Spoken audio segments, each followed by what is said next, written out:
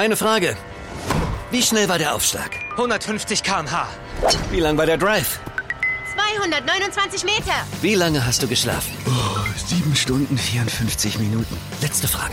Trainierst du deinen Körper und deinen Geist mit der Achtsamkeit? Ja, genau das mache ich. Wir alle haben Fragen. Und die neue Apple Watch Series 7 hat die Antworten. Auf dem bisher größten und fortschrittlichsten Display. Die Zukunft der Gesundheit am Handgelenk. Lieferengpässe möglich. Erfordert ein iPhone 6s oder neuer App aus dem App Store. Abo erforderlich.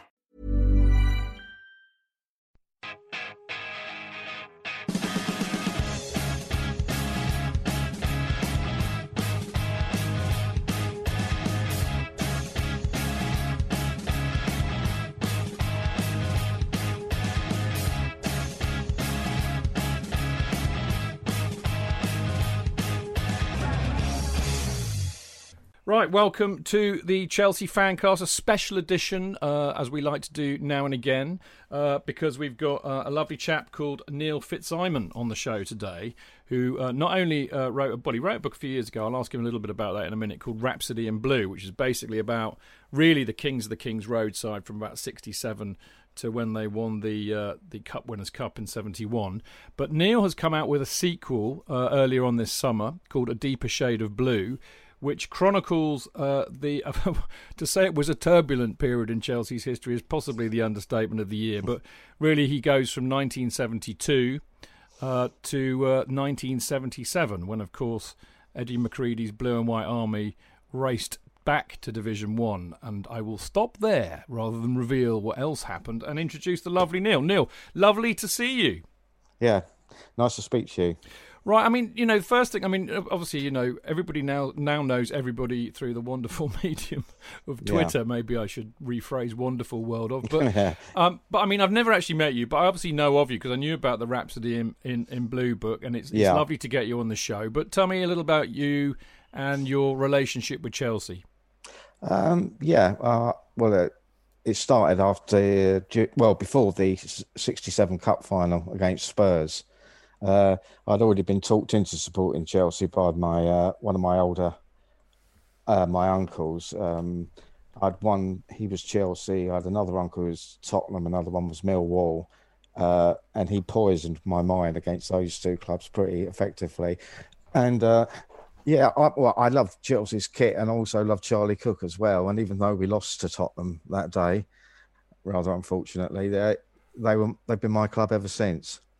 Yeah, I mean, and that's the lovely thing, isn't it? Everybody kind of finds their own peculiar way into it. I mean, a lot of the mates that I have, like you, who I have the utmost respect for and almost envy of, because they're kind of born into Chelsea, Yeah. Dads were Chelsea fan, granddads were my wife was like that, bizarrely. I mean, she was born in Battersea, and her mum was a Chelsea fan and used to she saw us win the title in 55.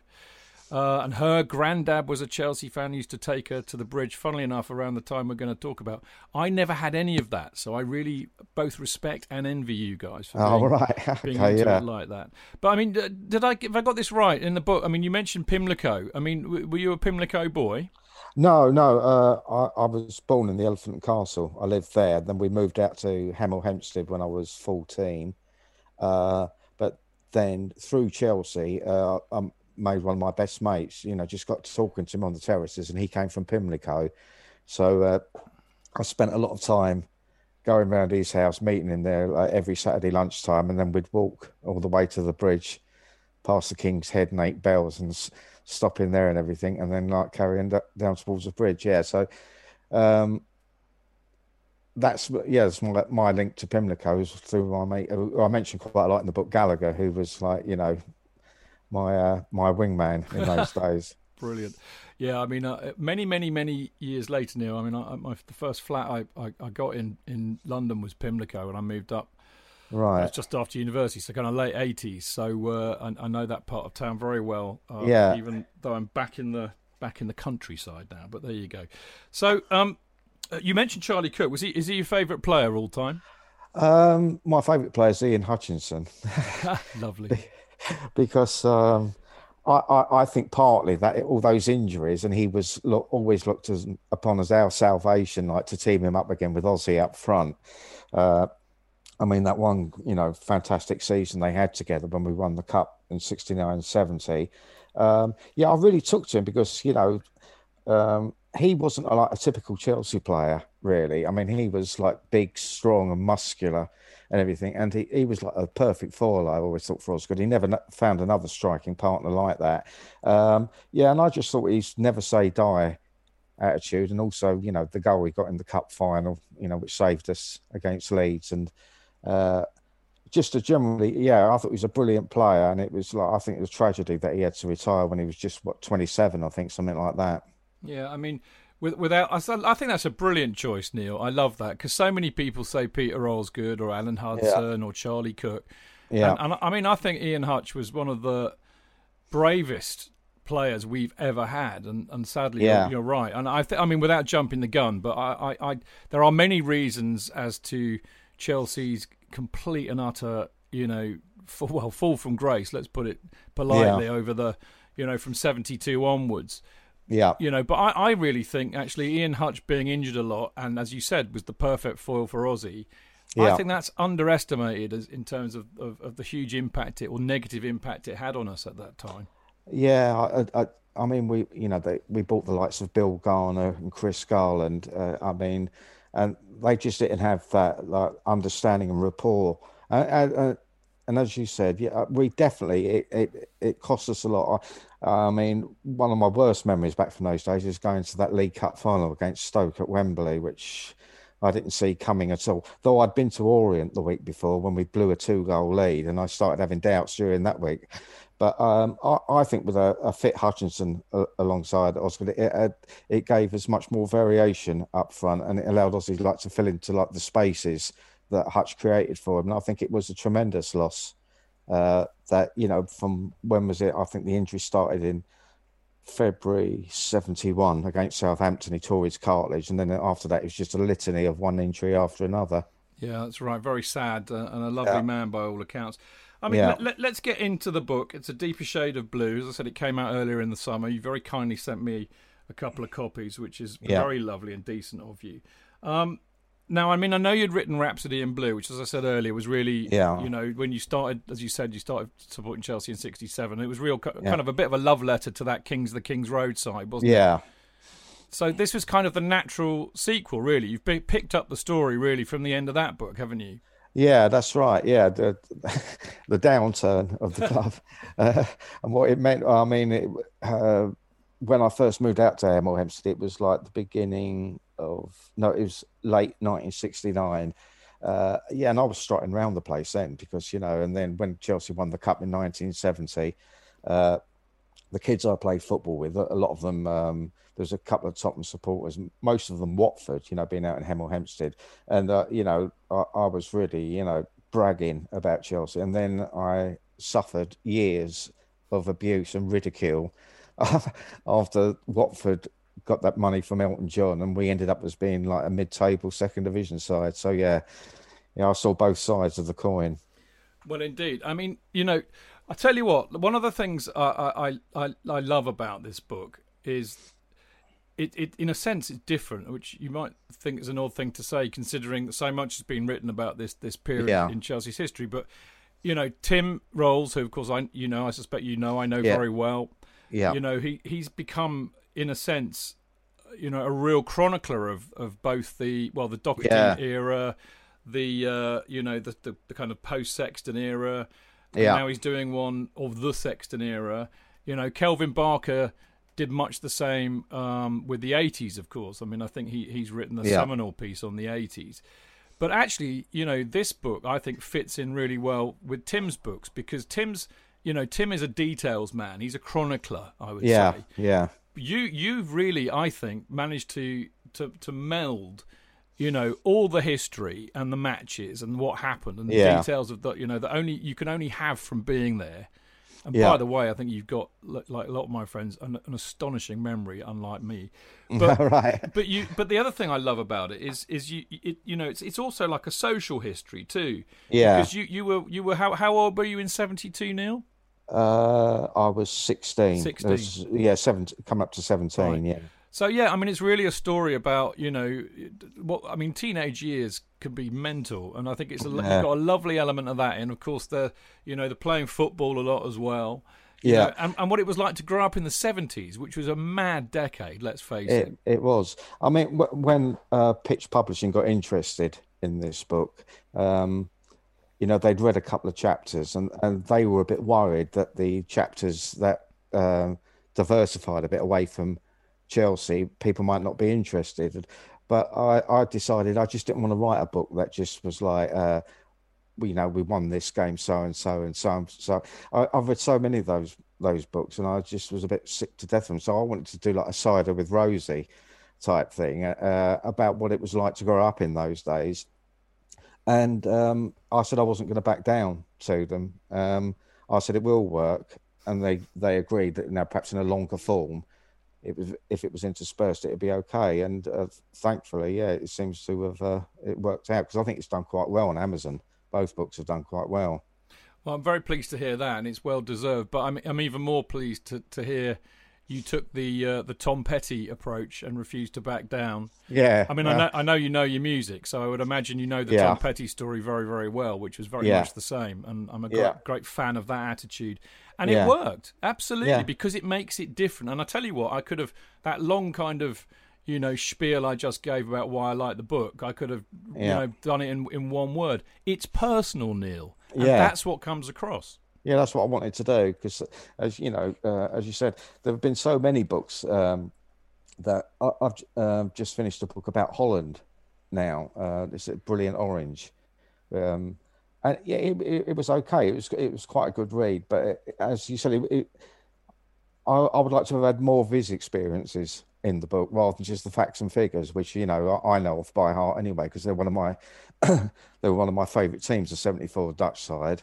So that's what I was trying to do, because I had some doubts about it, but my wife Trudy, she said to me, there must be loads of other blokes out there like you who all went through the same experience, so just stick with that. And that's what I did. Yeah, I totally get that. I mean, in a way, Neil, you're preaching to the converted here, because that's absolutely what I love. And I mean, weirdly, a weird kind of parallel, I suppose, but that's kind of what we've always done on the Fancast. I'm not interested in just what happened in the games or the stats and stuff. And XG, if I ever hear that again, I'll probably punch myself. Yeah, exactly. It's about the personalities and the joy we have of following a club. That's despair. Right. It can be both. Got it. That's right. Yeah. Yeah, no, I mean, that's all part of it. It's like the visceral thing of going to a game and what it was like in those days. I mean, now it's a much more, what's the word for it? Sterile type experience than what it was back in the day in the 60s and the 70s, when, to be quite honest, you had to be really careful when you went to a game. I soon learnt to put my scarf under my Arrington or whatever I was wearing, Crombie, when I was outside the ground, travelling from Euston to the games, because that was the danger you had in those days, of being set upon by like stray bunches of Northerners waiting for easy prey. So it was a different era completely. Well, it was indeed, wasn't it? I mean, it's definitely the decade that fashion forgot, as we all know. Oh God, yeah. But I loved your description of the Technicolor, decade that was the 60s. And then when we got to the 70s, it was monochrome. And I remember when I moved up, I mean, I didn't move up to London until 84. Right. And you know what? Weirdly, that's how I remember it in those days. It just felt very monochrome. It was still, I mean, like places like Pimlico, there were still bombed out bits, It wasn't gentrified like it is now. That's right, yeah, because I think where Gallagher lived, I think it was Cumberland Street or Cumberland Terrace, something like that. And I went back there a few years ago to have a look around there, just for old times' sake. And as you said, it's been gentrified now. It's completely different from when I used to go around there, because I think Gallagher's family had the whole, like, all the different floors. They all lived like that and everything. But it's completely changed, and it was a bleak decade, the 70s, especially when you start getting to the tail end of the 70s. Yeah, absolutely. With Thatcher coming in, the winter of discontent, and then you had the miners' strikes, and I mean, all the trouble really started in the early 70s, like with Joe Gormley and the miners, when we we had the power cuts and everything every night. You knew the lights were going to go out at 10 o'clock at night. It was a pretty grim time. Well, that would, I think that might have been in 72, 73, actually. Yeah. I mean, I remember as a kid, I would have only been about eight or nine then, but I remember, candles everywhere, and very, very weird. And of course, you had like three channels on the TV, and that was it. Mad time. You were right as well. I mean, obviously, I wasn't really going in those days, but everybody I know who was always said exactly what you said. It was quite dangerous. Hooliganism had really kind of. I mean, having kind of really, I suppose, started in the 60s, it had taken on a whole different level, hadn't it, by the 70s? Yeah, I mean, I got set upon by Man United supporters at Euston coming back from a game that was in March '69. I think I wrote about that in the first book, and then. In January 1970, I received a kick in the back when John Hollins scored down at the clock end when we absolutely wiped the floor with them 3-0. And I said to my sister, who went to the games with me that season, I said, whatever you do, if Chelsea score, don't go mad. And of course, when they scored, I went mad. And the next thing, somebody had given me quite a whack in the back with I don't know if it's a Doc Martin or whatever, but it really bloody hurt and everything. But there was terrible fights. They delayed the kickoff that day because there were like iron bars and chains being used down at the clock end. It really was, what was really great was that I think we scored a couple of goals in the last 10 minutes really to rub their noses in it as well. So it was, I think Peter Marinello made his debut that day and got marked out of it by Eddie Mack. So yeah, it was dangerous. Okay, well, look, you start the book really, it's the 72-73 season, isn't it? Yeah. So, we're still, high on the fact that we won the FA Cup in 69-70 and then the Cup Winners' Cup in 70-71. In 72, of course, as you mentioned a minute ago, we lost the League Cup final to Stoke City, which, we were nailed on favourites for. Oh, we were. But nobody had an inkling, really, of what was to come, did they? I mean, we've got the East Stand's demolished and we start building the new East Stand. I mean, basically everything in the garden looked rosy for Chelsea on the outside, didn't it? Well, it did. I mean, and we started the 72-73 season quite well. I mean, we thumped Leeds on the opening day. I went up to Derby a couple of weeks later, and when they were the reigning champions, we beat them up there. I think in October we actually won at White Hart Lane, and then it started in the autumn of 72 that we started losing games. I remember I went to a game down at Southampton where we played them off the pitch and somehow managed to lose 3-1. And then we started looking, there was a vulnerability, I think, in the side that was creeping in. And by like Christmas and the New Year, I mean, we'd slipped right down to I think we finished 12th that season as well. I mean, we had good runs in both cups. I think we lost to Arsenal in the quarters of the FA Cup and unbelievably lost to Norwich in the semi-final of the League Cup, which was pretty grim as well. Yeah, but you could just see signs of the discontent there, and it didn't help having a ground where there was like all you could see was a railway track and a graveyard stuck behind it, and the players like in porter cabins as well. I don't know, there was an air of like despondency that was coming down, you know what I mean? And it was quite sad in a way because I'd only known like real success, and all of a sudden you just realise, that things were turning for the worse. Yeah, and as I said, it in a way that doesn't make sense because Brian Mears had this great vision for the club. Yeah. We were, as I said, we were still very high on the idea that we'd actually finally won a few things. But I think in a way, for me, that 72-73 season was really the beginning of the end, wasn't it? It was certainly the beginning of the end for the Kings of the Kings Road side. I mean, you mentioned the semi against Norwich. That was the fourth time in 14 months we'd lost a cup tie when we were absolutely nailed on favourites. Yeah, that's right. And that was the last major semi-final we'd had for 12 years. Yeah, I think when we played Norwich, we were due to have played them the week before Hutch's comeback on the Saturday, but that was rained off because I remember I was going to go to that game, and then Hutch came back on the Saturday and we beat Norwich 3-1 and he scored 2 goals, and it was like the prodigal son returning. And then we played them on the Wednesday night and somehow contrived to lose 2-0 to them.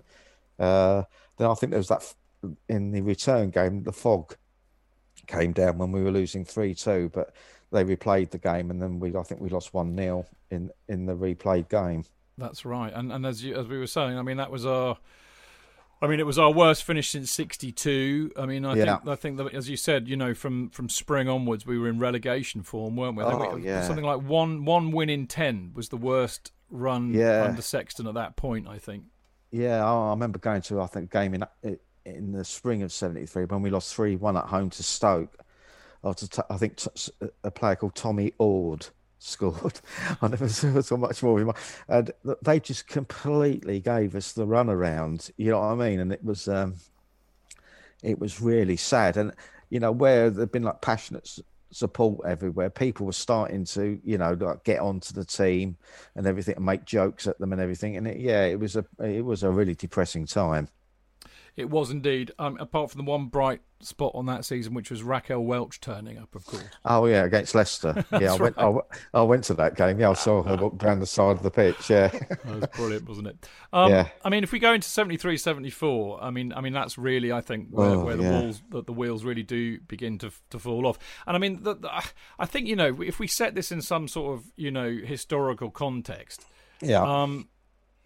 it's very easy to say, everybody goes, oh, well, the players like Osgood and Hudson threw their toys out the pram and it was all a bit, toxic in the dressing room. But I think, I mean, the other thing is people like Eddie Mack, some of the older players that had been very much part of the famous Kings of the Kings Road start were really getting past their sell-by date. Yeah. And actually, if we look at it now with a modern lens, we could say, well, what we needed, Neil, was to spend some money on rejuvenating the side. We've got these brilliant youngsters coming through, like Ray Wilkins, Gary Locke, Swain, Mickey Droy. We just need to, maybe buy 3 or 4 players, replace some of the older players, and we go again. But of course, we couldn't, could we? Because financially, we were absolutely stuffed. Yeah, absolutely. Yeah, broke. I mean, that the East Stand almost put the club out of business. I mean, it was considered a white elephant for years. I mean, when it finally opened, in 74, 75, I mean, that season ended in relegation. Looking at it in a modern way, that's what we needed to do. I think Eddie Mack, by 73, I don't think he played in that season. If I remember rightly, I think 72, 73 might have been his last season.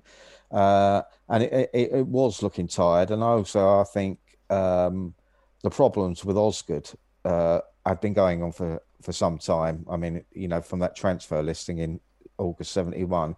And I think Sexton was a little bit uneasy with players like Hudson and Cook and Osgood, who I think he saw their talent and couldn't quite understand why they only turned it on in some games, like big match players.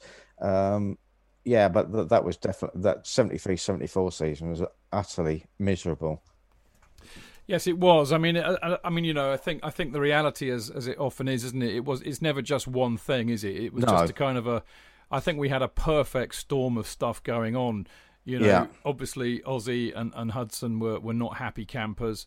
Yeah. Some of the side were getting past their sell-by date. The youngsters that were coming in, whilst good, were untried. We had absolutely no money, couldn't really buy anybody.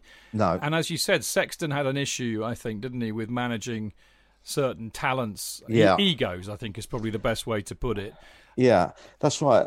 Well, I think, I mean, I said that in the book, A Deeper Shade of Blue. I find it a bit rich that he accommodated Stan Bowles when he went to Queen's Park Rangers. Yeah.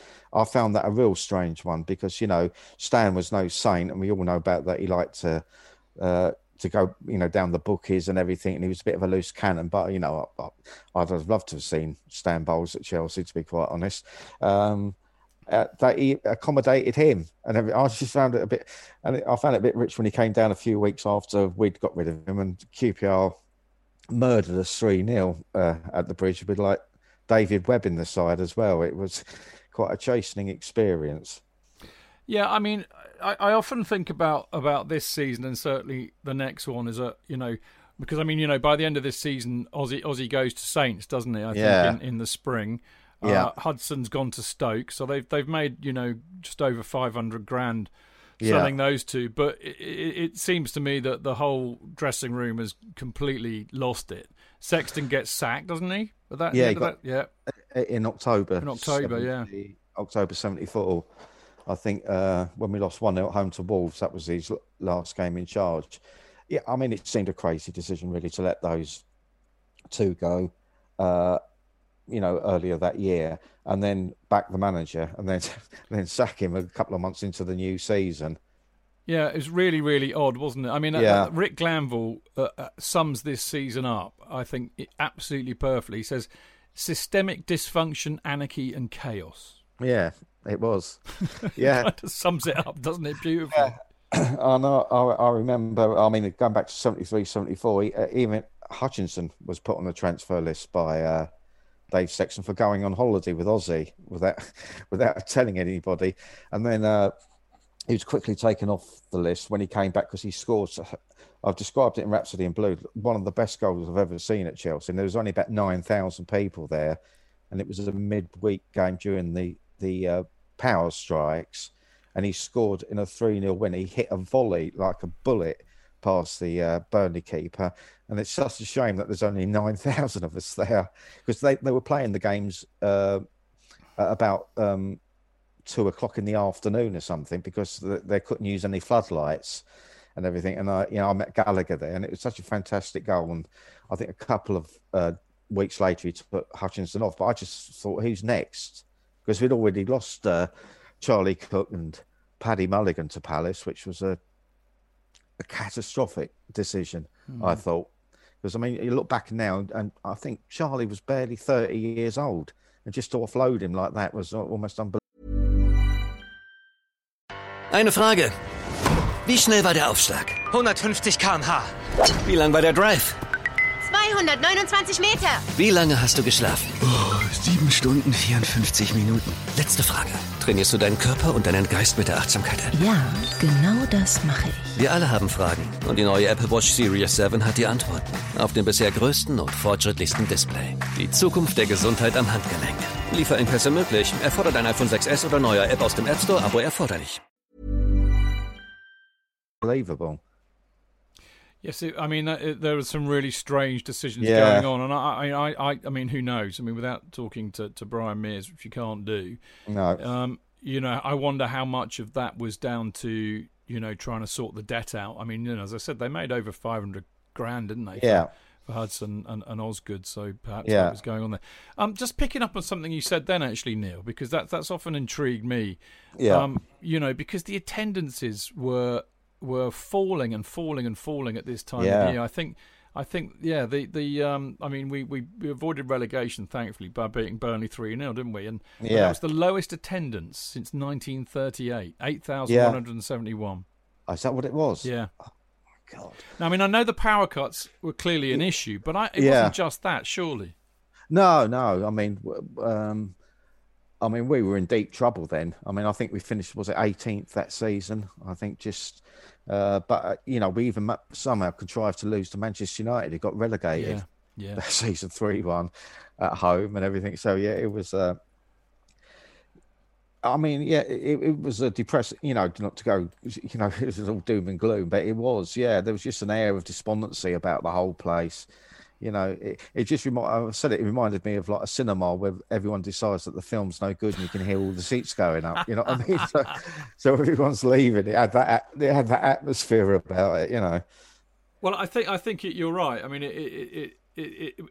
I think you could see that the decay had set in wherever you looked. The players, the toxicity in the dressing room, the stand, the issues with that, the North stand crumbling away. Oh, that emptiness. It was grim, wasn't it? That's the only way to describe it. Yeah, it was, and we got sick of the sight of seeing like the away supporters down the other end all celebrating while we're just standing there, and it, teams that wouldn't have lived with us a few years before. I mean, I just, as you said about the 8,000, against Burnley, whatever it was, you just go back 4 years. In March 1917, I was in a crowd of 62,000 to watch us play Man United the week after we got to the cup final, and it was, I think about 15,000 were locked out that day as well. It was pandemonium getting in that day. So, it was a real sharp fall from grace.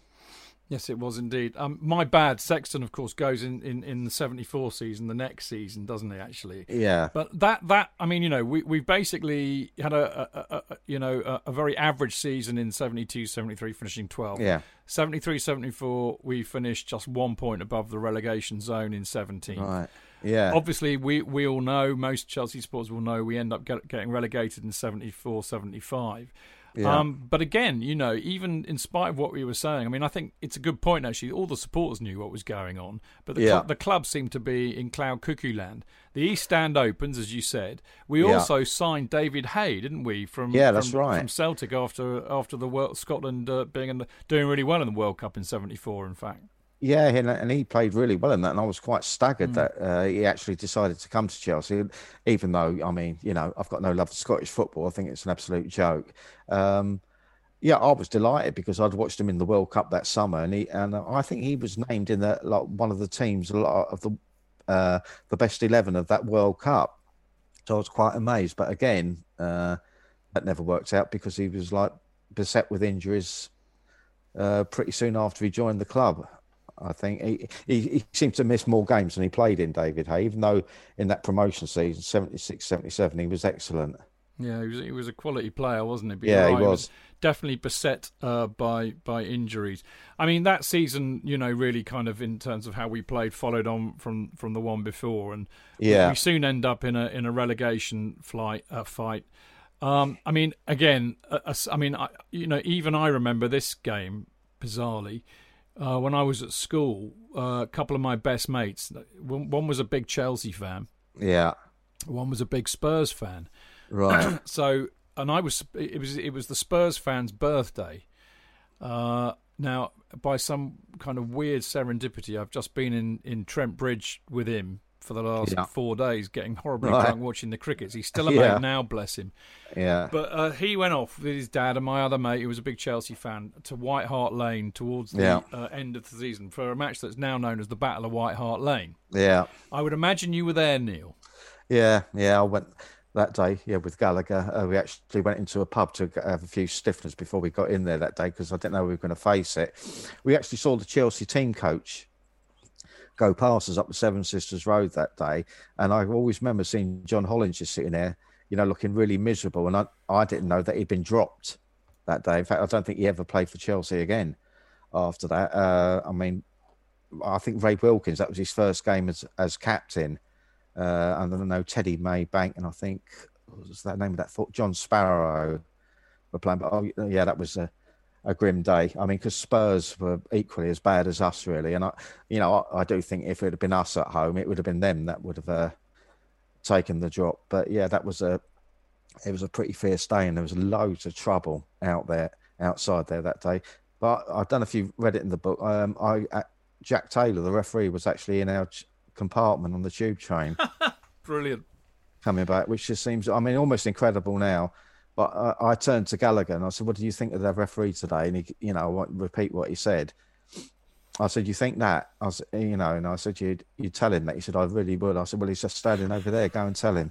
My mate Gallagher, because he was a big bloke, Jack Taylor, and everything. But he just fronted it out. Yeah, that was a pretty miserable day going down there and seeing that. But I'd almost resigned myself to it by that after. I remember the date. It was April the 19th, 1975. I'll never forget that day. Yeah, I mean, I think us, Spurs, and there was another London team, wasn't there, that was locked up in this relegation battle. Who was it? It might have been Arsenal, actually. They were in and around it, weren't they? I mean, they finished 16th in the end, but yeah, because we beat them at Highbury that year. I remember that because I went to that game. I think it was over the Christmas that year. Because I think West Ham won the cup, so they had a pretty decent season. But it was a straight shootout between us and them, wasn't it? But thankfully, it's all come good in the end. And I'll take the relegation over what we've achieved in the years since that. Well, there is that. I mean, it was just mental, and again, it seems to me to be, kind of almost emblematic of what was going on at the time. The gates were locked before kickoff. Jack Taylor, I think he delayed the kickoff. There was loads of fighting on the pitch, kung fu fighting on the pitch. I always remember that. Yeah, yeah, that's right. Yeah, there's footage of that, isn't there, with all There the is. kids with their silk scarves tied around their Well, wrists and everything. And I hate. I mean, I honestly, Neil, I am a lover, not a fighter. I mean, and I mm. would be about as useful as a piece of fudge in a fight. But Yeah, I remember as a 10-year-old. No, it'd be 9 at the time. You know, I see these two mates had gone up there, and I don't know why I couldn't go now. But anyway, and I remember watching it on the news because it made the news, the 6 o'clock news, and there was a part of me that was like really jealous that I hadn't been there because it looked absolutely mental. And as a 9-year-old, it looked exciting. You know, what can you say? yeah. Oh, because I think we had the Park Lane end that day, Chelsea. We took over that. And there wasn't so much. Again, there's fighting on the pitch and everything like that, but the trouble outside was 10 times worse. I mean, you know, you heard the sirens going as soon as the game's finished, and I remember that actually. Me and Gallagher sat around for a while on the terraces and waited for it to disperse a bit because we'd been caught there a couple of times before after the League Cup semi-final when we knocked Spurs out with that last-minute Hudson goal. I saw somebody push through a plate glass window, and I thought, no, I'm going to wait this time and let all that mob go. Well, as you said earlier, it was a pretty dangerous time then. Yeah. Anyway, I mean, we do get relegated. We lose 2-0 to Spurs. I mean, we're a bit unlucky, I think. I think Ray Wilkins, who was the captain that day, as you said, Mr. Sitter, and of course he was captain that day because Eddie Mack was made manager, or certainly I think on a kind of a preliminary basis. But he was the manager. Yeah, he was, and he decided basically to dispense with the old brigade and bring in the youngsters because I think he knew he'd been involved with the youth team, hadn't he? That season. He had. And I think that was his first thing he dropped. I mean, one of his mates from the glory days, John Hollins, Kemba went. I think Chris Garland most probably left by then. I think they both ended up at Leicester. I've got a feeling that perhaps he might have saved us if we'd have made the change earlier. In October, rather than Ron Stewart taking over, who'd been really a man that nobody knew. I mean, he was the assistant to Dave Sexton. And we just thought, well, we're having to do that because we've got no money. We can't attract anybody like a top manager in. But I think if Eddie Mack had got in there, he might possibly have saved us because some of our performances in those games, the last couple of games of the season against Sheffield United and Everton, were really good, even though we didn't win either game. You can see signs there that he was giving like fresh blood a chance. Well, that's certainly what he did, and I mean, you say it in the book, and again, I think so many people I know of your vintage who were going then say the same thing. But that Eddie Mack side that he created. I mean, the first season was 75-76. Then, of course, the 76-77 season, which we got promoted. But it's one of their favourite teams. It's kind of iconic in a way. I mean, I don't know if you were at the book launch for Smithy and DJ and Kelvin and Mark Meehan's book, the Eddie Mack book. No, I wasn't. No. Well, I mean, it was quite weird being there for me because I mean, I wasn't going when that team was around, but I grew up knowing about that team, and Ray Wilkins was one of my all-time Chelsea heroes. Oh yeah, great, brilliant. Yeah, so I kind of went there, like, I felt part of it, but a little bit on the outside, but it was quite fun viewing it from the outside. Yeah. And seeing all of my mates just so star-struck because they had the whole of that, well, all of those who were still with us, of that team there as one.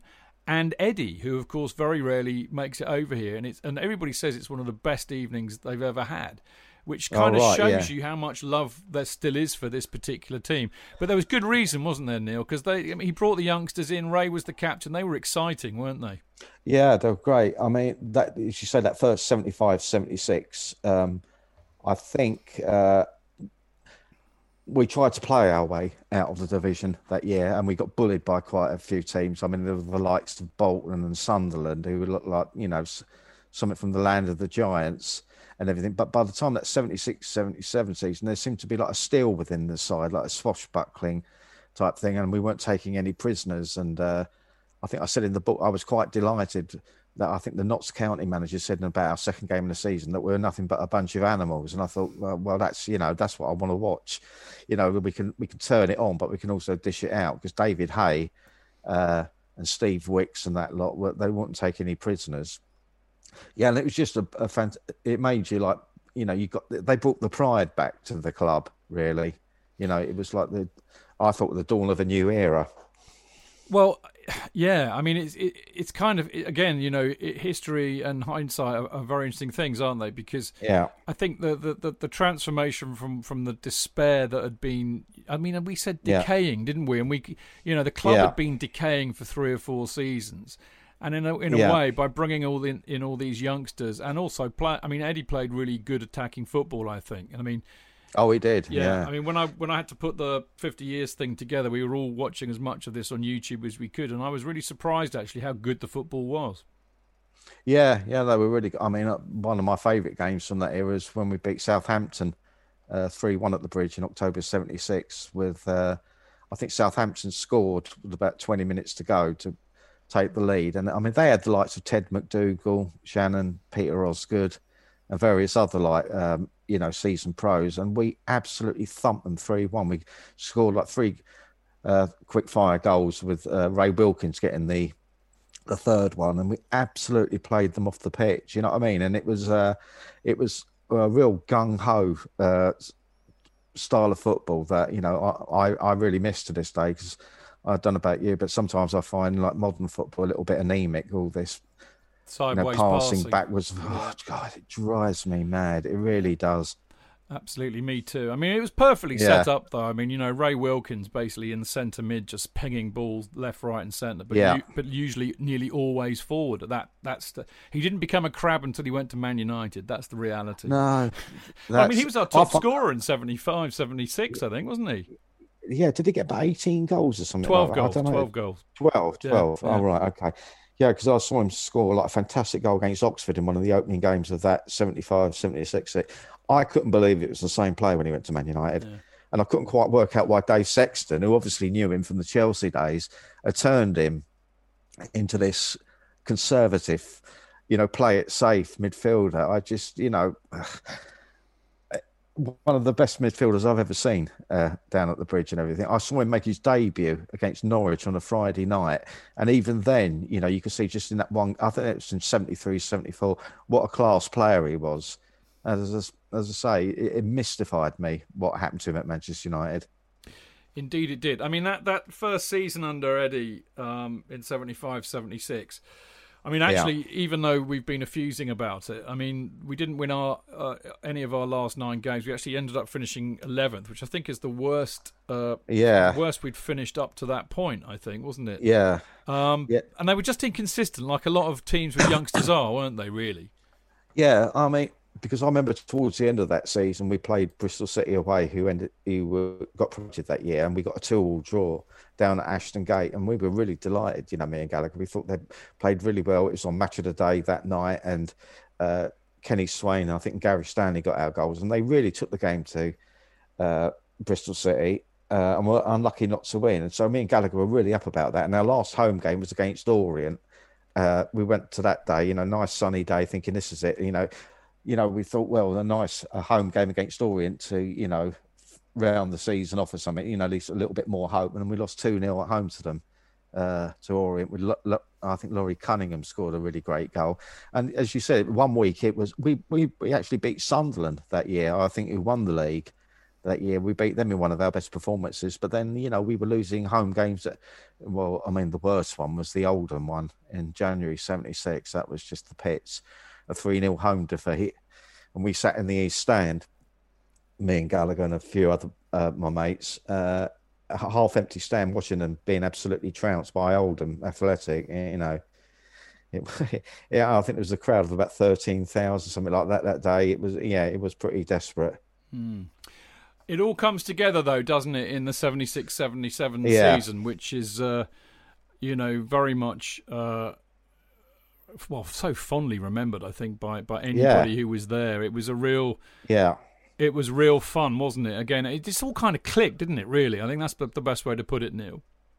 Yeah, that's right. I mean, from the opening, I went on the opening day when we played Orient down at Brisbane Road, and Jock Finnison got a goal about 3 minutes from the end. I mean that, and right up to like Christmas, some of the football we were playing was absolutely brilliant. And, you know, we're just sweeping teams away.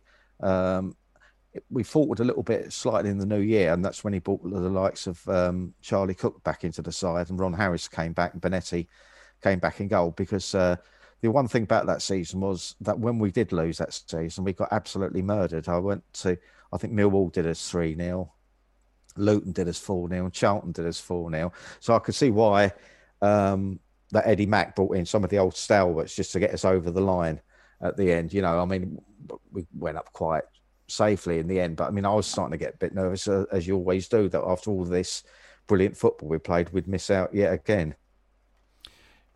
Indeed. And I mean, I was just trying to remember, actually, didn't a lot of our supporters kind of build a few bonfires at the Valley when we got beaten 4-0 by Charlton? Yeah, they did, and they put all the windows out in the Charlton Social Club as well.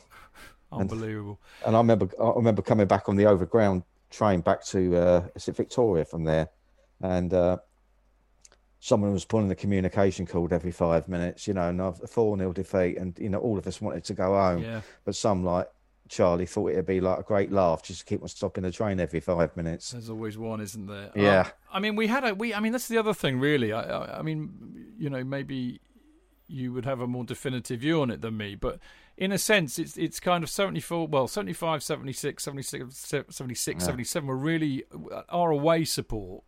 Suddenly, you know, I think really, you know, I mean, forget the hooliganism for a minute, but just the numbers that were going. I think that's where amazing.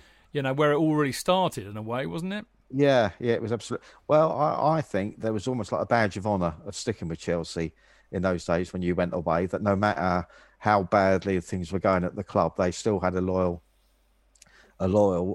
following and everything. Yeah, and the away support was tremendous, you know, and it has been ever since. Really, you know, even before that, it was great, to be quite honest. I mean, I went to the cup final at Old Trafford in 1970, and that was quite amazing. You know, the Stretford end packed with, I don't know how many thousands of Chelsea, and of course there's that famous day. I was behind the goal when Kerry Dixon got that goal against Arsenal in '84 at Highbury. I think it was about 20,000 Chelsea supporters behind that goal. Yeah, it was that was unbelievable. Excellent stuff. I mean, did you go to Athens, by the way? No, I didn't. No, my dad wouldn't wear that one. You know, that was a bit too much. You know, I'd got it in the neck in the semi-final when we played Man City because our train broke down, and he blamed it on me for turning up in the early hours of the morning, which I explained that our tube train got stuck at High Street Ken and it wouldn't move, and it was quite a warm evening. But somehow, you know, he was blaming me. So yeah, I'd have loved to gone to Athens, and I unfortunately had to suffer it listening to. Well, the game wasn't even on the radio. Yeah.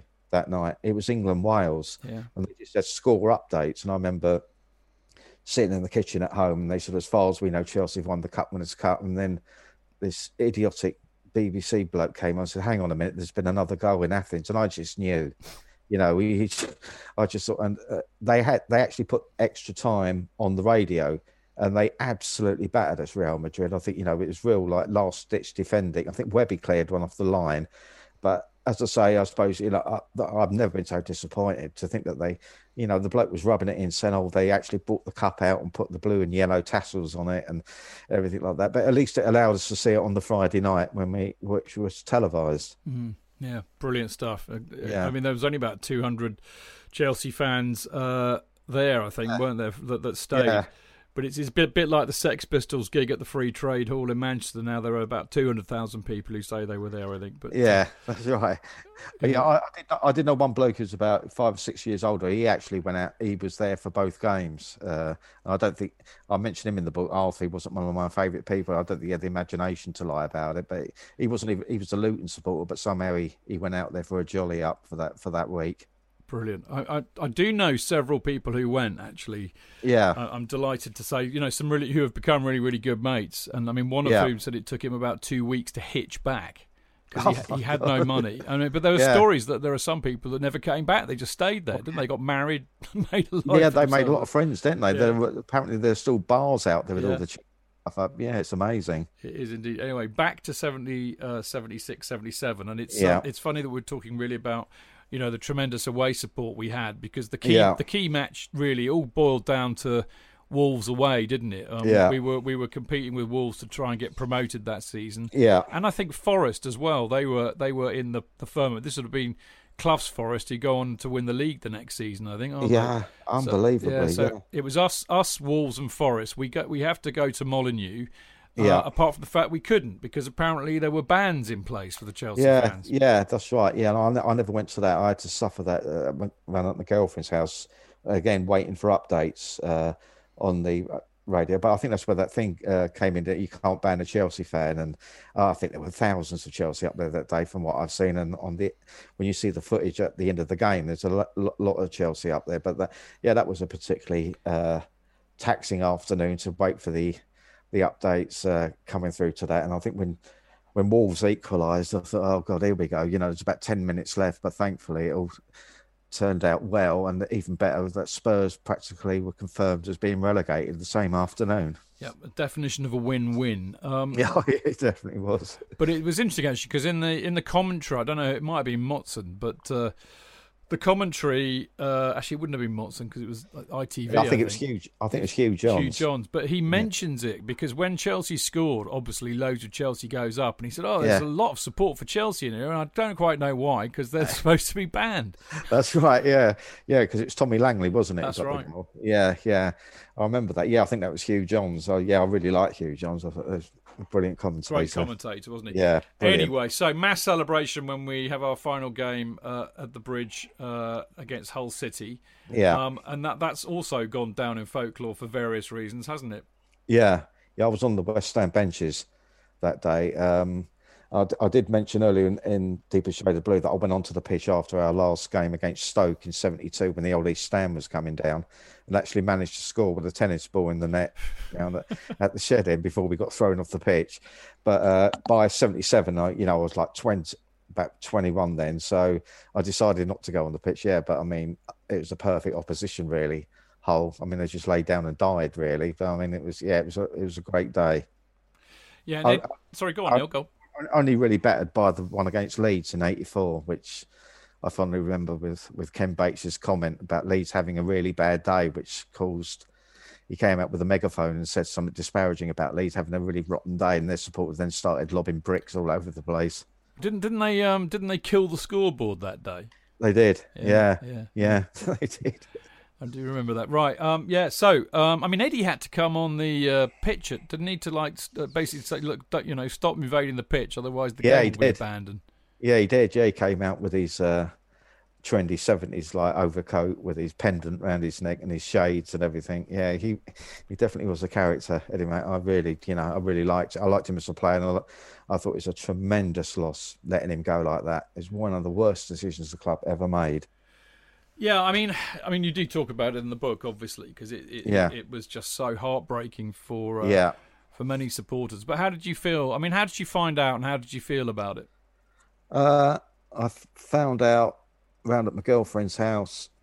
I'd been working that afternoon. I came back. I think Virginia Wade was playing in the women's final at Wimbledon. And I wanted to see how she'd got on, and I just picked up the local newspaper, which really just dealt with Watford, about their trials and tribulations, which I wasn't a bit interested in.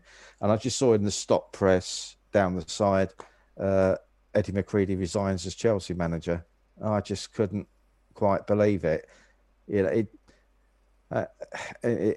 like a bit that's made that season almost like bittersweet, really, because we know what's coming at the end of it, and it ruined it. It didn't ruin it. I mean, great that we're back in the First Division, but I did have worries then that when Ken Shellito was appointed, because Eddie Mac, I don't know, he was a bit like in the Tommy Docherty mould, wasn't he? He'd make brush comments that we're going to terrify the First Division, and that just went out of the club, and it was a real blight on that season, I thought. Well, it was like the death of hope, wasn't it, in a way? Because, I mean, we'd played such great football this season. It really clicked. Yeah. You got all these youngsters, Ray Wilkins as the captain. It was all looking very, very good. Yeah. And as you say, when Eddie goes, you kind of knew that was that's that really. And I mean, it's kind of lovely to talk about these things in a hypothetical way. But I mean, how do you think we would have done in the First Division the next season if Eddie had stayed? I mean, I don't. We survived that first season, didn't we? After he'd gone, I think we might have finished like mid-table or something like that. It was the passion was missing from the club as well, and there was a different style of play the following season. I say it's hypothetical. I'd like to think that swagger that he'd instilled in the club would have like seen us through games. There were signs of it that following season, of that we absolutely murdered Liverpool in the FA Cup, knocked them out of the cup, and then we beat them. What people forget, a few weeks later, we beat them 3-1 down at the Bridge when Tommy Langley scored an absolutely fantastic goal against them. So there were signs there, but I mean, I think it would have been difficult to have improved it that much without like making a few signings, really. And of course, we still had no money. I mean, I think we were 3 million in debt at the beginning of this season. I think a lot of people thought that either we got promoted or we'd go bust. That's right. Well, yeah, I want 76, 76. Yeah, because I write in the book about in the summer of 76, just seeing a news board outside like Chelsea face extinction and everything. And, I mean, the thought of that, your club's not going to be there anymore. But I mean, me and Gallagher, we had an emergency like phone conversation that night, and we decided that if they went out of business, that was it. I was never going to nail my colours to any other mast. So, that's your club and that's it, So it was, it's a horrible thought, and all the jokes that you were having to put up with from, people that you'd been laughing at when they were laughing at you. It was, But thankfully, we got through all that. We did indeed. I mean, it's interesting actually, just picking up from what we were saying about how well might we have done. I mean, if you think about it, we came second in the second division this season, 76-77. Yeah. Wolves got promoted in first; they were champions. Yeah. Forest were third, and they went up. And then they won the league that season, and then of course went on to win the European Cup back to back. Yeah. But, so that's what I'm really saying. I think football was very, very different then. It wasn't like now, where if you get promoted, your odds on to go back down. We might have done really, really well because I think we had the makings of a very decent team. Yeah, we did. Yeah, as I think as you were saying, the heart was ripped out of the club really when Eddie Mac went. I mean, supposedly the players, there was a deputation led by Ray Wilkins to get him to stay, but both parties refused to back down, and that was the end of it. So, you don't know, because if anyone had said to me in 77, when Forest just about edged out Bolton, I think, at the end to go up with us, that they'd win the league and the League Cup the following season, I would have laughed at them, even though they looked a decent side. But in 77, when I saw them down at the Bridge when we beat them 2-1 at the end of that season, I would have, I would have thought no chance. So perhaps you're right, with that gung-ho, never say die attitude, it might have got us through. Well, we'll never know, will we, Neil? And that's the kind of joy of it in a way, isn't it? Yeah, that's right. I mean, turning really, I say turning to the book, but the book is your journey, through those 4 or 5 seasons. But I mean, I'm sure I know what the answer to this is going to be, because everybody I know of your vintage will say the same thing. But favourite season or favourite matches from that period, favourite experiences? The 69-70 season, definitely my favourite, still is. And I still consider that to be the Chelsea team. I mean, I could just go like Bonetti, Webb, McCready, Hollins, Dempsey, Harris, Cook, Hudson, Osgood, Hutchinson, Houseman. I don't even have to think about it. Not forgetting Tommy Baldwin, who played in the final, because Hudson was injured. I mean, my favourite game was the Bruges one in 71, which I think a lot of people go back to that night. Just a fantastic evening. I've never heard the noise like that at the Bridge. Up till then, it was just an amazing night. The way I was on the West Stand benches as well that night, and it was just an incredible atmosphere. And then, of course, there was extra time in that game when I think we got 2 goals in the last period of extra time to take. And I got into trouble again because my dad said I was out too late. Even though I said it was Chelsea's fault. Blame them. Yeah, that was definitely my favourite game in those days, I would say. Well, it's interesting, isn't it? Because, we've just done the 94-95 season, and of course... Oh, right. Yeah, it's very interesting talking about that Bruges game in that cup run, and how it compared to the one in 71 and 71. Yeah, it's very interesting. I mean, as you said earlier on, you were 16 as we went into the 72-73 season. So, in some respects, those are the best kind of years of our lives, from like 16 to 21. Yeah.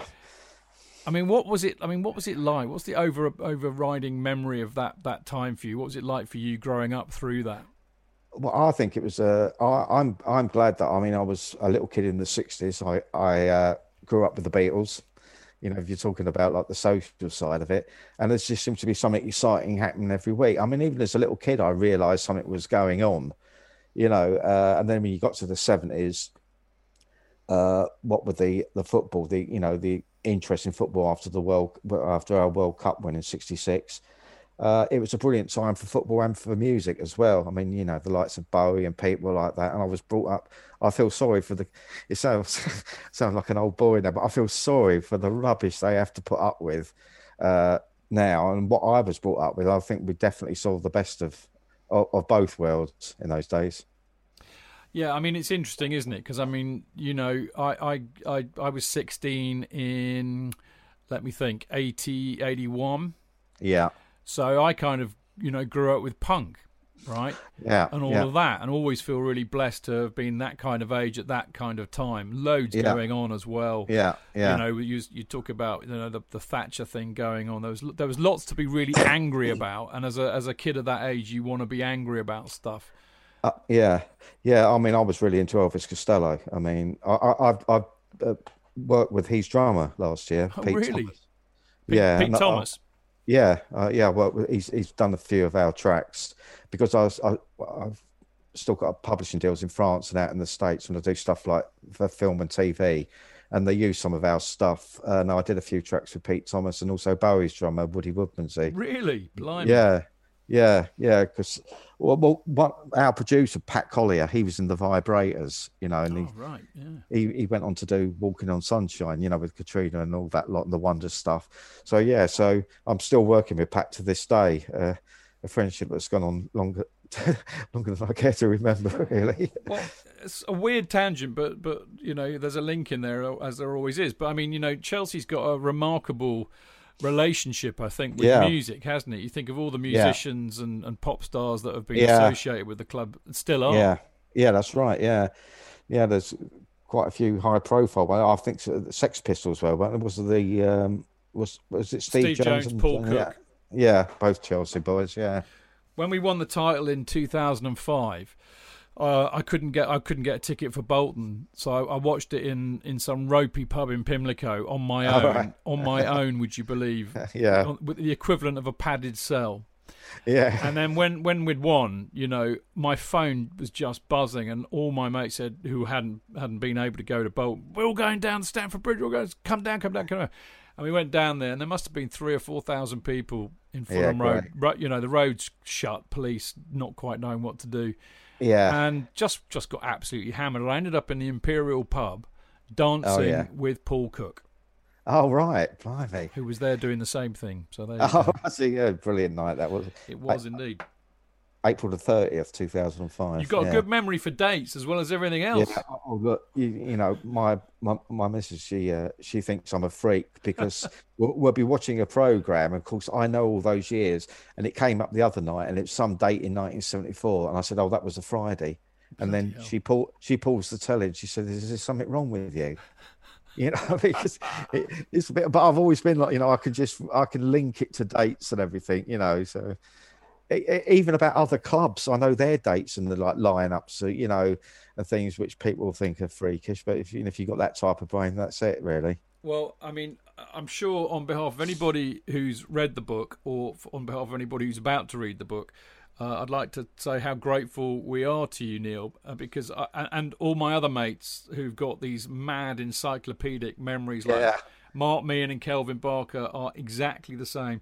Because I can't. I mean, if you asked me the last Chelsea game, I went, well, I'll tell you what, in 2 weeks' time, ask me what happened against in Chelsea for Palace, and I won't remember. No. I mean, and I'm useless. So thank God for people like you and Kelvin and Mark for having such great memories and then putting it down in books so that we can we can be reminded of it, because it's a very apart from being lovely reading, because they're really great books, it's a really valuable service you provide as well.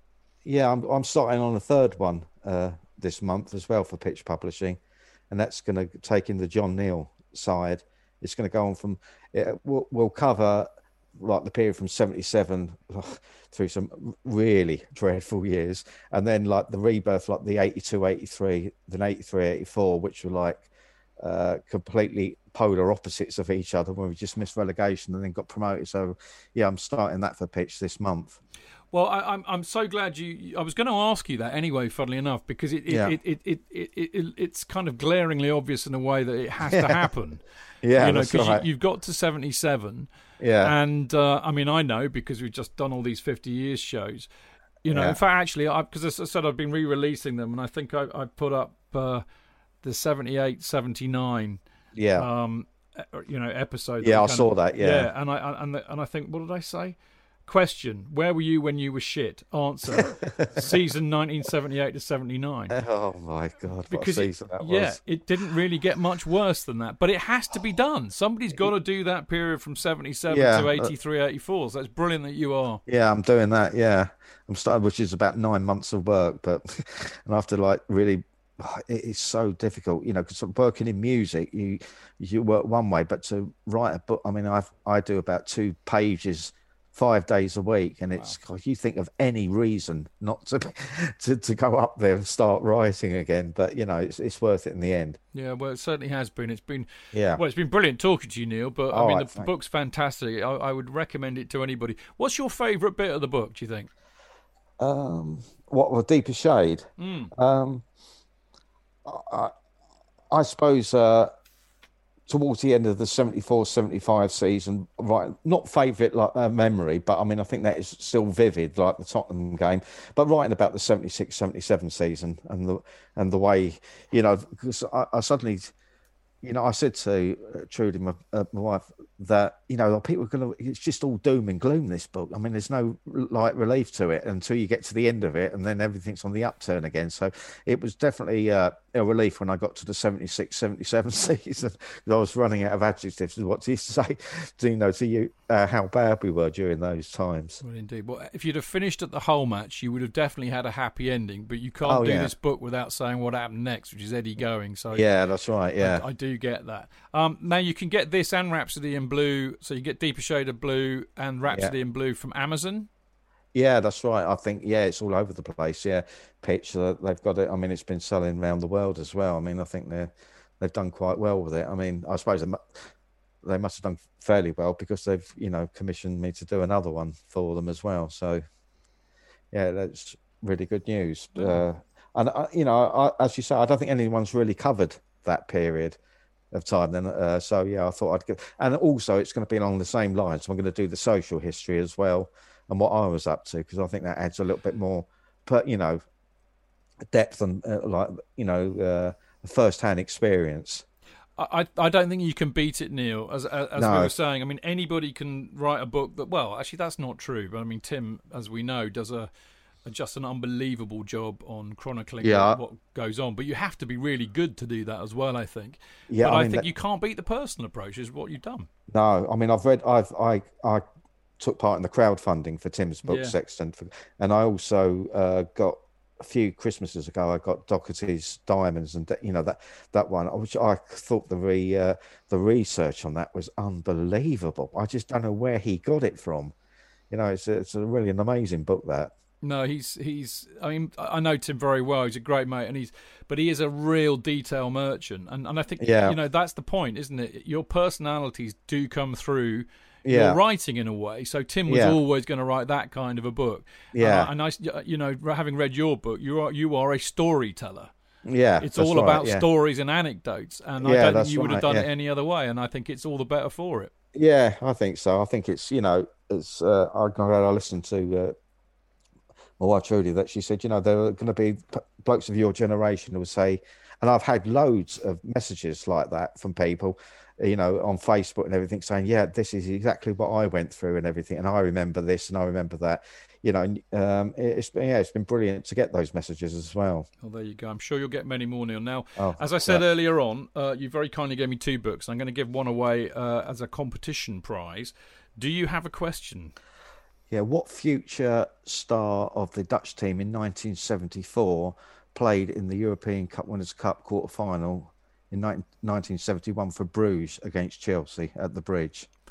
Right, so which future Dutch international star played for Bruges against Chelsea in the 1971 Cup Winners' Cup? It was the quarter-final, wasn't it? Quarter-final. Yeah. Right. Okay. Well, if you know the answer to that question, I'll repeat it again. What future Dutch international star played for Bruges against Chelsea in the quarter-final of the Cup Winners' Cup in 1971? If you know the answer to that, then email chelseafancast@gmail.com, as you know the address by now, people. If you do that, I'll pick out a winner randomly on Monday night's show next week. So that'll be Monday, I think it's the 16th, but our first kind of post-match show. So I'll pick out a winner and I'll send you a copy of Neil's book, and you can thank me for it now because it's bloody good and you will enjoy it. Thanks.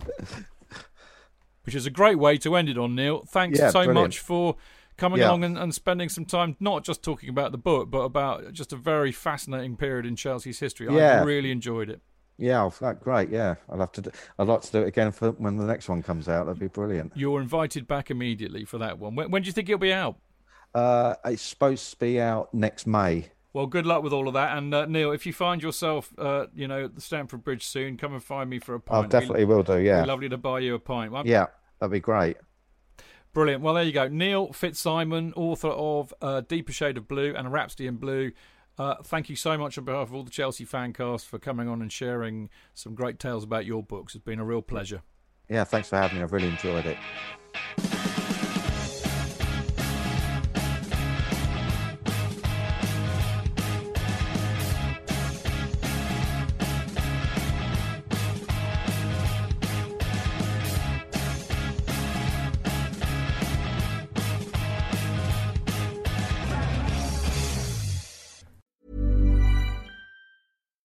Eine Frage.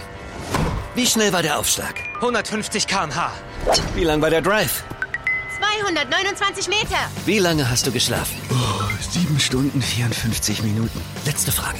Trainierst du deinen Körper und deinen Geist mit der Achtsamkeit? Ja, genau das mache ich. Wir alle haben Fragen und die neue Apple Watch Series 7 hat die Antworten. Auf dem bisher größten und fortschrittlichsten Display. Die Zukunft der Gesundheit am Handgelenk.